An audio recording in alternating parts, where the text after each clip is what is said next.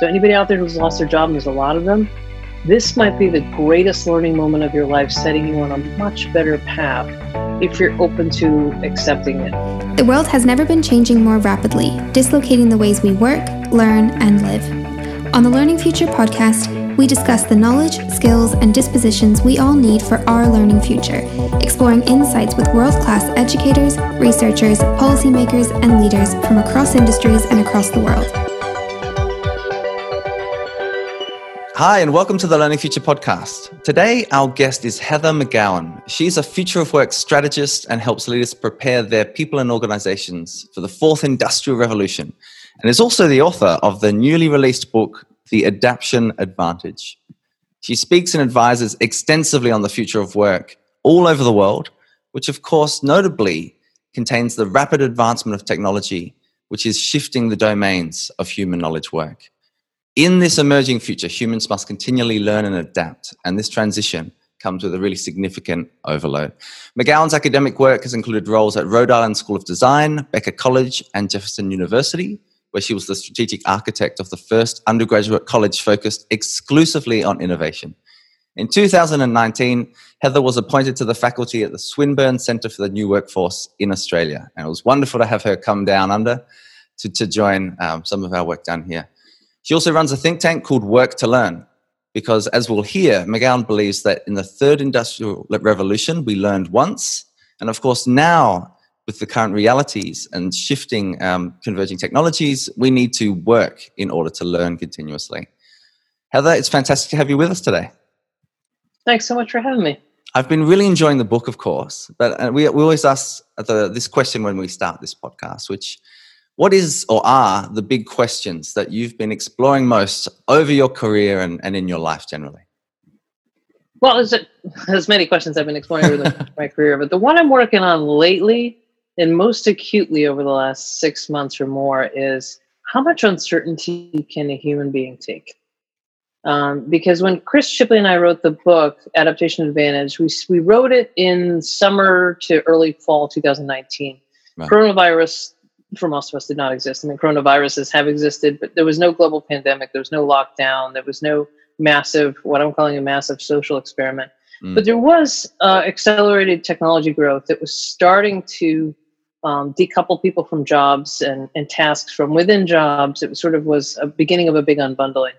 And the only people I found out there speaking about the future of work over the last 5 to 10 years were people talking about how technology was going to consume all of work and make a useless class of humans. And I just didn't find that to be true. So that's what started me on the trajectory. But since the virus has kind of upended everything that's a norm for us, the question I'm asking now is how much uncertainty can we take? Because the central thesis of the adaptation advantage is the future of work is learning and adaptation. And that means not only do you have to rethink how you do things, but maybe even how you define yourself. And then leadership completely transforms from driving productivity to inspiring human potential on learning tours. And all of these things, you don't have a fixed sense of a lot of things, not a fixed process, not a fixed identity. So that big question of how much uncertainty can we take is one that's forefront for me right now. Yeah, so I really like that as a question. That's one that we're all struggling with, frankly. Yeah.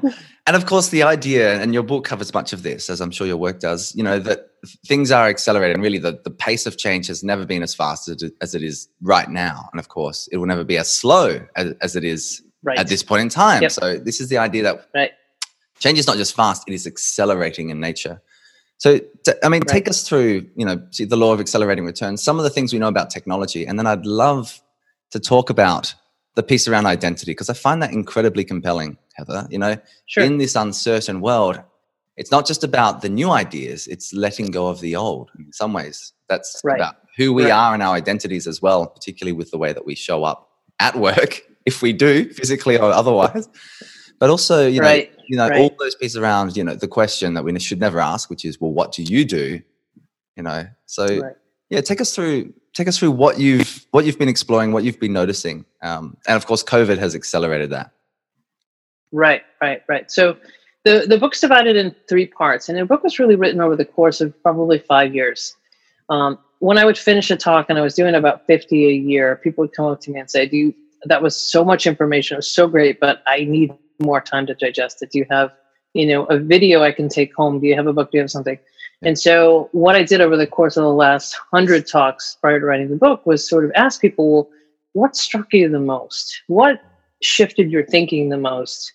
What left you wondering, or what left you engaged enough to think, now I know something I can do, as opposed to when people talk about accelerated technology, it leaves people with paralysis. My goal is to help people take that first step. Yeah. And so out of that came this kind of three parts. And that's Chris Shipley and I wrote the book in 3 parts. The first is the context of change. And it was pre-virus, so it was technology-driven change. So technology-driven change, if you follow Moore's law, which is all this stuff does follow, including the virus, it's exponential, which means every step is double the prior step. So by definition, the slowest rate of change for the rest of your life is right now. So if you're exhausted from yesterday, you're not ready for tomorrow. And it's a lot for humans to take, because human adaptation is linear, with sequential steps. And if you look at linear and exponential steps next to each other, they kind of start out together. Linear steps are 1, 2, 3, 4, 5. Exponential steps are 1, 2, 4, 8, 16. Each step is double. So those first 2 steps are not that far apart, but as further you get along the path, the further they get apart. And that was what we were starting to feel with technology. Now, what the virus did was just accelerate that.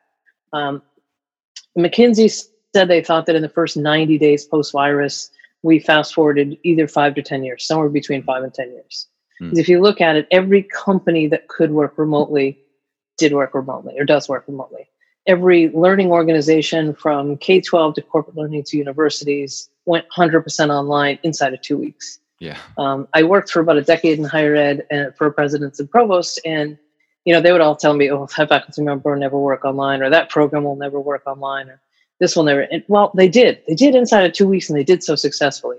So the good news is we're a highly adaptive species when pressed.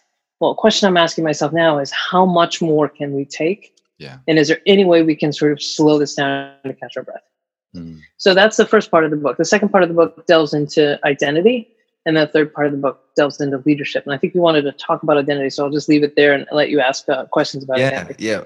That's a wonderful framing. And I think one of the key things for any leaders in particular, but is understanding not necessarily the details of the technology, but the trends or the principles. So Moore's law, for example, and the law of accelerating returns more generally. And everyone now knows about an exponential curve. Whereas before, because we are linear, our psychology is kind of wired to be linear, we kind of find it difficult to realize, that one step, taken 30 times in a linear way is 30, and one step in an exponential space, is whatever it is, 8 times around the world. So, there's this kind of disconnect that I think we are having to train ourselves to be more and more exponential. And that question about how much is too much, the idea that our minds can stretch, and maybe once stretch, retain that new shape.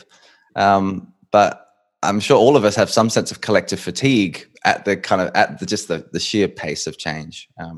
And there are things like information diets and other things to try to take control, and clearly collective well-being. And we've had this conversation with many of our guests, is becoming more and more seen as, a shared destination of success, as opposed to some of the other kind of more narrow metrics. So take us into the identity piece though, Heather. I'm super, super interested in this because, of course, in our work in education, it's not just about the knowledge, it's not just about the skills, it's about the character and the disposition. And of course, identity is tied up into that. It's who do we think we are? What is our self-concept?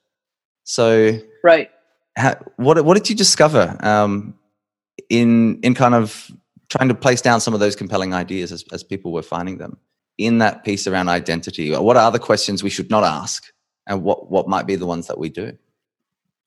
Yeah, so I started, I got down on this road maybe 4 or 5 years ago. My niece, Izzy, at the time was 4. She called me up one day and she said, "Auntie Heather, it's career day tomorrow." And I thought, "You're 4 years old. Seriously, it's career day?" And she said, "Yeah, I want to be a unicorn, but my teacher told me that wasn't realistic." And I thought, probably most of the jobs that she will do one day may not even exist yet, or certainly won't look the way they look today. So why are we asking a young person to pick a realistic future when the world's never been moving so quickly? And I was also at the time working for a university that was so focused on pick your major before you step foot on campus, or now it's dial into Zoom. Don't take anything outside your major. And I remember talking to the faculty. I said, how many of you guys are working in the field of your undergraduate major? Raise your hand. All the hands in the room went up. I said, you know what? You're not normal. And that may be a big part of the problem. Yeah. Because statistically, from the research I've seen, it's less than a third of the people out there work in the field of their undergraduate major. And that's even if they go to university. And so we're setting these traps that are hindering adaptation. And then I found some other research that job loss can take longer to recover from than the loss of a primary relationship. Wow. Because it's the loss of everything you've been, trained to believe that you are. So I thought, wow, there's something to this identity thing. And so I started talking about that 3 or 4 years ago. And then as we were writing the book, I was like, we need to really understand more about identity formation. So we interviewed a psychologist from Europe who told us, how we go through these phases of exploring what we believe. And we go through that, do I believe what my parents believe? Do I believe their religious beliefs? Do I believe what they think about the world, what they think about different races, what they think about politically, whatever the issue may be? Some people don't go through that process. Some people never stop going through that process. And there's sort of a narrative we tell ourselves about our identity. And I thought about how much our system of education, I'm in the US, so maybe more acute in the US, I'm not sure. But I think it's true for much of the developed world, is really honing you towards this singular occupational self. Yeah. And research out of the Foundation for Young Australians found that a young person graduating today may have 17 different jobs across 5 different industries, but our entire system is designed to get you to that first job. K-12 was a sorting process to figure out who's going to university. The tail end of K-12 high school was to get you into the right university. The university accepts you based on a program and a major, mostly geared towards probably a singular job. And they declare their success based upon how quickly you were placed and what your starting salary is. And that is the first of a much longer journey that's going to be marked more by how you transition between those opportunities. So that's when I started to say, in the past, we learned once in order to work, and now we're going to have to work in order to learn continuously. And I use visuals like, we used to have these discrete bands of education, career, retire. And once you get out of one band, you got into the other band, you never went back. And now I think it's overlapping bands of learn, leverage, and longevity, and leverage being to signify that work and learning are a combined act. So we almost have to rebuild the whole system, but it starts with the expectation. So it's not about any specific skill, more about tapping into the will to acquire and repeatedly shed skills as needed. Yeah, fantastic. We know the idea of learning to learn, for example, or meta learning, your understanding of the process of learning for you. And the interesting piece is, considering people will make that argument, but clearly about knowledge or skill. And I think the interesting thing is that we also need to, and I love the quote actually at the beginning of the book, which is from Gilbert, I think. Dan Gilbert, Works in Progress? Yes, exactly. Human beings who are works in progress and mistakenly think they're finished. It's a really wonderful framing, because I think, so much of our systems generally, not just, K-12, is about arriving at a point. And of course, we can get quite philosophical. People like Alan Watts, for example, focus on, we never actually arrive. We are constantly in a process of emergence. So as much as we focus on something, we'll get there and there'll be something else. And so there is no interim. There is only the kind of emergent process of identity formation and contribution. So I'm really fascinated in that. It's a personal question. What's been your journey in terms of learning and identity? Because clearly all these ideas are quite compelling. How do you feel that you've embodied them, or really discovered their meaning on your own journey? So doing some really quite wonderful things across the world and education and corporate spaces. When you're a little kid, if you're told you're smart or special, it's a huge trap. And I know so many adults that were the smartest kids in their high school, or they captained the football team or basketball team or swimming team or whatever it was. And that's the early cast of their identity that they never quite shed. And there's something in the book we talk about called the expertise curse. And there was a study done that even if you take a group of people and you deem some people in the group experts, even if they don't have the knowledge and skills to be that experts, they'll discard any information that confronts what's their stated expertise. And I think that happens for a lot of folks. And fortunately for me, I was never meeting expectations. I was the kid who always had to go have her IQ taken because they were like, she seems smart, but her grades aren't so great. She seems like she doesn't have a direction, but she seems to be exploring a lot of things. I don't know where this is going. And unfortunately, I had fantastic parents that encouraged those explorations. So I wasn't, on a track to become a lawyer or doctor or any set thing. My parents just sort of let me go and give me as many resources as they could to travel on that journey. And I had an incredible number of jobs. And I like speaking of jobs, I like Steve Jobs' analogy that, or explanation that his career makes sense looking backwards, but not forwards, that, studying calligraphy led to fonts in the Mac and that sort of thing. And, I started in art school and I got into an art school nobody ever thought I'd get into. It was one of the best in the world. And by chance I got in, nobody expected that. And then I worked in design, and then I started asking a bunch of business questions. So I went and got an MBA, and everybody thought I'd go back to product design, but I ended up going to finance and social responsible investing. And then I landed in academia, and then just out of frustration, and I didn't think anybody was really explaining the world as it was sort of rapidly unfolding, I started writing and speaking. First, I wrote on LinkedIn, and my second article, 100,000 people read it in 24 hours, and I started getting speaking requests all over the world. And then videos of my talks went viral, and now I have like 15 speakers bureaus that represent me, and this is all I do. So it was, I couldn't have planned it. I didn't apply to be a future work strategist. It's a term I made up to try to explain some of the things, I'm doing. I think that's going to be true for a lot of people, but not everybody can fly like that without a net, That's a really compelling story. And I think, even a generation ago, 25 years ago, we would see those people with that kind of trajectory as, the exception. Mad. And Mad, probably. And I wonder now, and I do think, I don't know about if you describe yourself as a pessimist or an optimist. I like to self-identify, although just lightly, so that I can, change my identity as I move forward, as an action-based optimist, because of course I think we need to, envisage the best version of the future, and then, deliberately act and behave in ways to try to bring that about. But I wonder about young people today, and many of them, the idea of a side hustle is just the vernacular of young people, So this idea, I think, of being far more agile, and I think, you do speak to this as well, about letting go of occupational identities. And so the questions we should not ask, and the way that we narrow or converge systems towards a singular point, isn't just unhelpful, it's counterproductive often to what we know is going to be the emerging future. Yeah, and I think if I were to sort of frame how we need to treat young people, stop complaining that they want more. We have trashed the world for them in so many ways. We've not addressed climate change. That's the shame of the last few generations. We have left them with an existential challenge. Yeah. We've got issues of income inequality in most of the developed world we have not addressed. I think we should give them whatever tools we can and get out of their way, because they've proven every single time, whether it's, in the U.S. With the Parkland kids who stood up and created a movement around to stop school shooting, or it's Greta in Sweden around climate change, they are ready to lead, and we need to get out of their way and let them do it.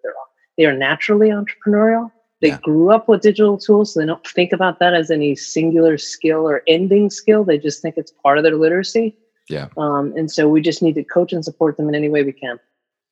I'd love you to talk a bit about leadership, because leadership is an action, not a role. And as we're just in terms of talking about young people right now. So, what is it about leading in this continuous change environment that shifts what a leader, not just what a leader does or what they know, but ultimately who they are, and the kind of presencing piece to this, which I think is really interesting. And, how this links to things like consciousness development, for example, the self-organizing mind as opposed to the socializing mind. It's some of the really interesting work that's being done in that space. So, the idea of evolving leadership as an entire construct, what are some of the interesting things that we should pay attention to? Well, the second and third industrial revolutions, and some people trash those terms, but they do give us a framework to think about periods of time. So the second industrial revolution was electrification and automation of some manufacturing. The third industrial revolution was computerization, and the fourth is sort of the augmented human and Internet of Things, and this merging of cyber physical and biological systems. In the second and third, leadership was a right. You were sort of deemed a leader. You were the expert. You were the boss, not to be questioned. Your job was to just drive as much productivity as you could out of humans or machines. And the fourth industrial revolution, if you accept that framing of just the shifts we're making, is really about, let's let the machines do the things that the machines do well. Let's let the humans do the things that humans do well. And when you parse it out that way, it's humans tinker, humans improvise, humans innovate. Humans are innately curious if you let them.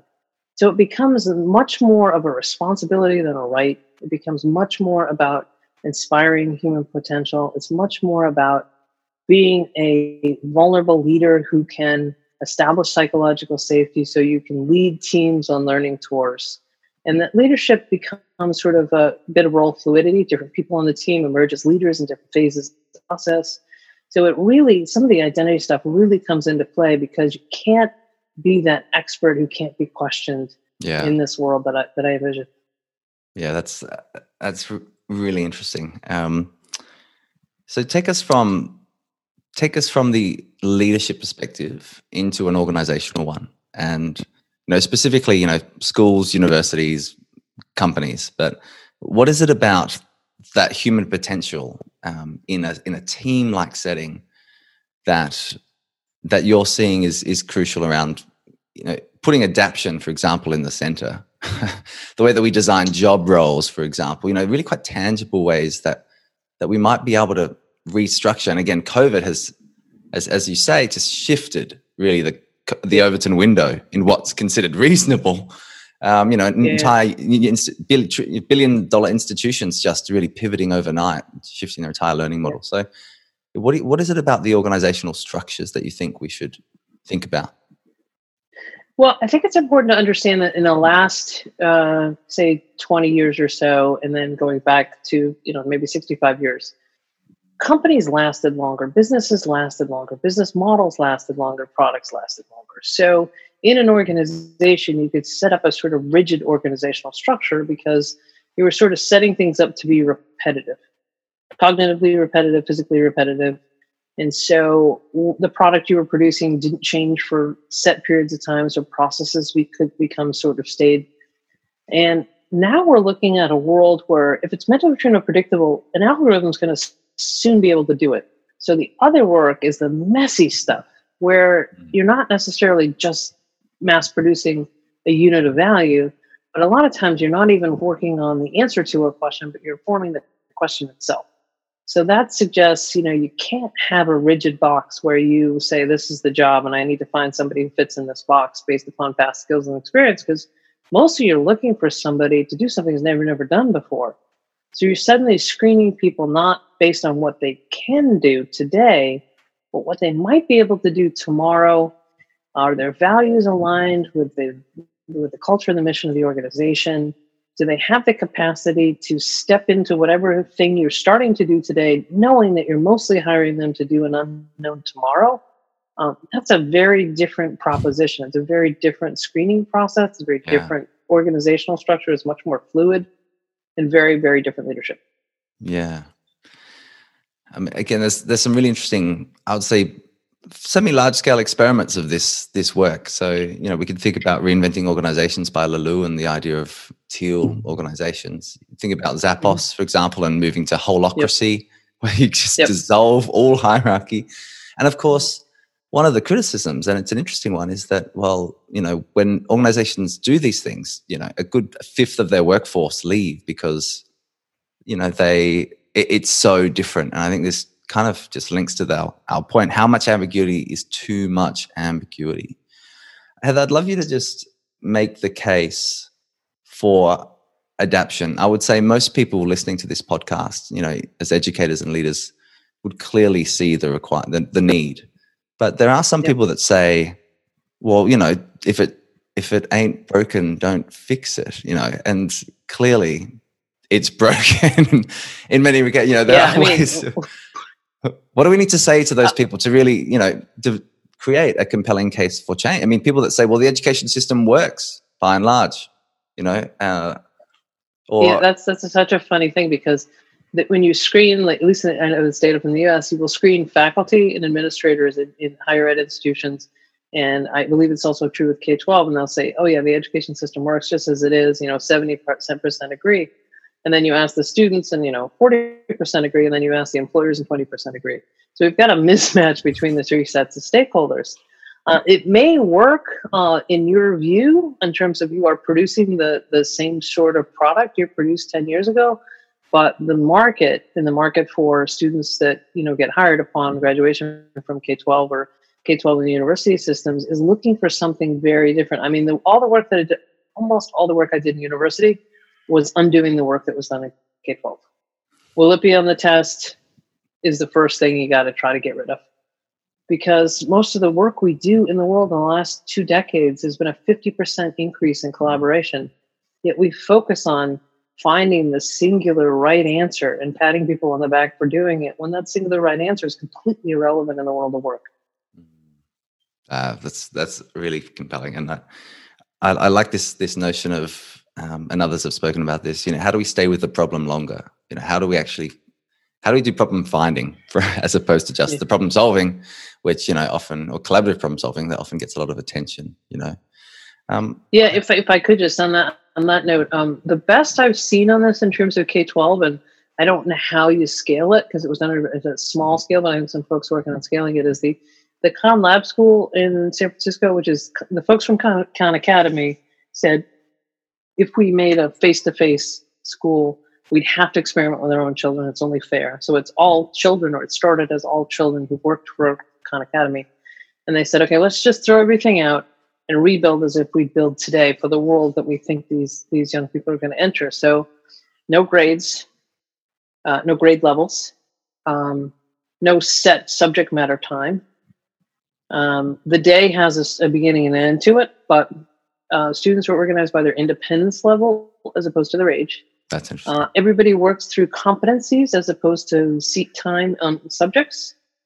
Everybody has a passion project, so they're constantly connecting to their sense of agency. And everybody is a teacher as well as a learner. So if I'm particularly good in math, then it's my responsibility to help others. If I'm particularly good in languages, it's my responsibility to help others. And that reinforces your own learning. I went into this classroom, it was unbelievable. These kids were so self-directed and doing things at levels so far above what they'd be if you put them in a class and said, well, you're 10, so you've got to sit here and have math for 45 minutes, and then you need to go sit here and have social studies for 35 minutes. If you move through the competencies, get right to your research project and your teaching. I really feel, the key word here in terms of the way that we design schools might be liberation. and that's not just for, for all the human beings in that system. So, teachers overwhelmingly choose to become teachers because they want to make a positive impact. And then somehow we just, handcuff them with these particular types of frames that eventually we all get stuck in, and that it's really interesting. The piece around, and this I think links to the expert paradox or the expertise trap. Curse. Curse, which, the idea that how do we have a novice mindset and how do we go back to first principles? So, and this is why really I think, just a little bit of reform or shaping around the edges probably is not going to get us where we need to be. And the thing that I think is quite interesting, Heather, is the idea that the market in a corporate space, the market just makes those decisions. As the old saying is, you innovate or you evaporate. You effectively have to respond because, there is an agency and autonomy in your customer or your client base. And I think in a lot of other systems, we just kind of are running on old assumptions and past paradigms. And so the big question that I often explore in these conversations is, how do we shift the entire system from one that's mechanistic and kind of set in a particular paradigm to one that's more of an emerging learning ecosystem where people see it ecologically with all of the different factors playing a role. And I think, the Khan Lab School is a great example of that. Yeah, it's great. There are a bunch of examples of people experimenting like that, but we have to kind of look back to how did we get here? Yeah. And we started compulsory education because we needed farm workers to learn to be factory workers. And that's why the desks were all in a row, just like they were going to stand in rows in the factory floor. And we just haven't ever broken away from that paradigm. And then, the more we need to prove learning puts us in a situation where we're asking students to basically be algorithmic in their thinking, which means we're actually preparing people to compete with robots. So I wonder if this virus is a moment that allows us to stop and say, well, what are we doing? Yeah. And on that note, I have to say, the teachers out there who are zoomed out, and I know you're absolutely zoomed out or teamed out or whatever platform you're on, my heart goes out to you, because I know that you're doing the best you can to try to keep kids engaged right now. And parents, all the parents out there, also part-time teachers, at minimum part-time teachers, because they're trying to get their kids to be in Zoom. So everybody's working double time in every direction. So it's a hard conversation to have right now, but it's also a really important one to have right now, because we might be doing things right now that are completely futile. That's really interesting. I wonder what your perspective would be on, it has been called the Great Pause or the Great Reckoning. And tomfoolery. Yeah, that's right. Crises like COVID-19, they disrupt, but they also reveal. Are we paying attention? It's the Netflix question. Are we still there? Are we paying attention? And so,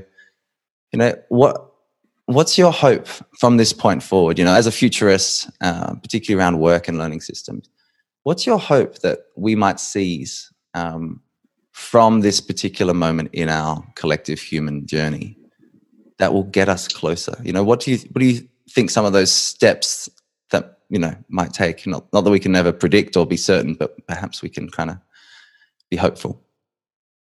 Well, I think this forced social experiment is telling us a few things. Warren Buffett says, when the tide goes out, you find out who's swimming naked. And his analogy, he meant towards, a broken business model can be concealed by a raging market. But I think you could take that same analogy to say that, when everything seems to be going okay and it's not being revealed, we don't realize how much racism we have, or income inequality, or political unrest, or disparities, health disparities, and the virus is certainly making that clear. But when it comes to education, I think that in education and work, both in that first 2 weeks to 90 days, everybody could teach online, went online. Everybody could work from home. Now what we need to figure out is, instead of saying, how do we go back? It's what did we learn in this moment? What kinds of things can be taught online?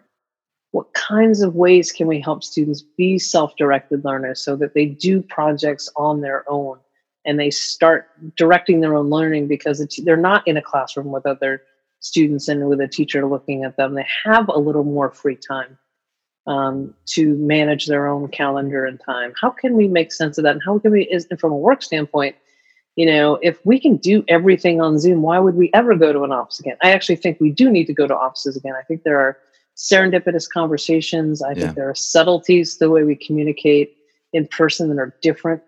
I think it's interesting that Microsoft did an analysis, because they have, teams and calendars. They analyze their own data, that meetings were kind of always standardly set at an hour, 45 minutes, but now everybody's doing them in 20 to 30 minutes. And there are more of them. So the way we organize and communicate is changing. I think we actually have a lot of opportunity with this technology to be more transparent about our biases. Like, for example, if you and I are on Zoom and there are 5 people on here and there are 4 men and 1 woman, or 4 white people and 1 minority, if the person who's ever the minority is in the group, whether it's a racial or gender minority, can't get a word in edgewise and is constantly interrupted. If we were in a face-to-face conversation, if I were that person, I would say, hey, listen, I tried to talk to you guys, kept interrupting me. You might say, well, you're imagining it. If you're doing it over technology, there's a digital exhaust you can sort through there. You could become more aware of your own behaviors. And not in a punitive way, but in a way that we can all be more inclusive. I mean, the whole D&I, the second I, is inclusivity. So there's lots of opportunities for transparency with kind of sorting through the digital exhaust we're creating. There's also an opportunity to see all the different ways that telepresence can save us time. If you can dial up your doctor and say, hey, listen, I got this rash on my elbow. Do I need to come in? And they say, oh, no, you just put some antibiotic ointment on it. You'll be fine. You just saved, 3 hours. Yeah. So there's a lot of ways that I think we're going to learn a tremendous amount out of this period of time. And I'm hopeful that we come out of it with better mechanisms for understanding when learning takes place, when it can be self-directed, when it can be through telepresence, and when we need to be in person for both work and learning. Yeah, that's fantastic. And of course, potentially have a higher, or a healthier, more productive lifestyle emerge, because we have thrown off some of those. Effectively, the pause has been long enough in most parts of the world. In fact, the danger for us in some parts in Australia is that we've kind of successfully beaten it, so that we're not perhaps considering those deeper questions as much. But the idea in the US for slower learners, but maybe we'll get more out of it. Maybe so. Heather, it's been a fabulous conversation and a real thrill to speak with you. I want to ask you a final question, which really is, in a sentence, what is your take-home message for learners about, the future of work and the future of society? We always celebrate the successes, and we think about the highlights on whether it be our learning journey or our work journey being, getting that job, defending that dissertation, getting that degree, getting into that institution, successful presentations at work, whatever it may be. You actually don't learn much from successes. You learn a lot from hard moments. And in the book, Chris Shipley and I both talk about some hard moments in our lives. It's the stuff that kind of rocks you back on your feet and sometimes goes right to your core that gets you to think differently. It hurts sometimes. So anybody out there who's lost their job, and there's a lot of them, this might be the greatest learning moment of your life, setting you on a much better path if you're open to accepting it. So I say, I think it's the Navy or the Marines or something that says embrace the suck in the U.S. military. It sort of is like that, Take those hard moments, because there can be tremendous learning opportunities that, strengthen you in new and interesting ways. Heather McGowan, an absolute pleasure to speak with you. And congratulations on the book, and really wish you well into the future, exploring what it might be for all of us. Thanks a lot. Thanks so much for having me. Thanks for listening to the Learning Future podcast. To find out more about our work, drop into thelearningfuture.com and follow us at Learning Future on LinkedIn, Twitter, and Instagram. Here's to building a world of thriving learners together.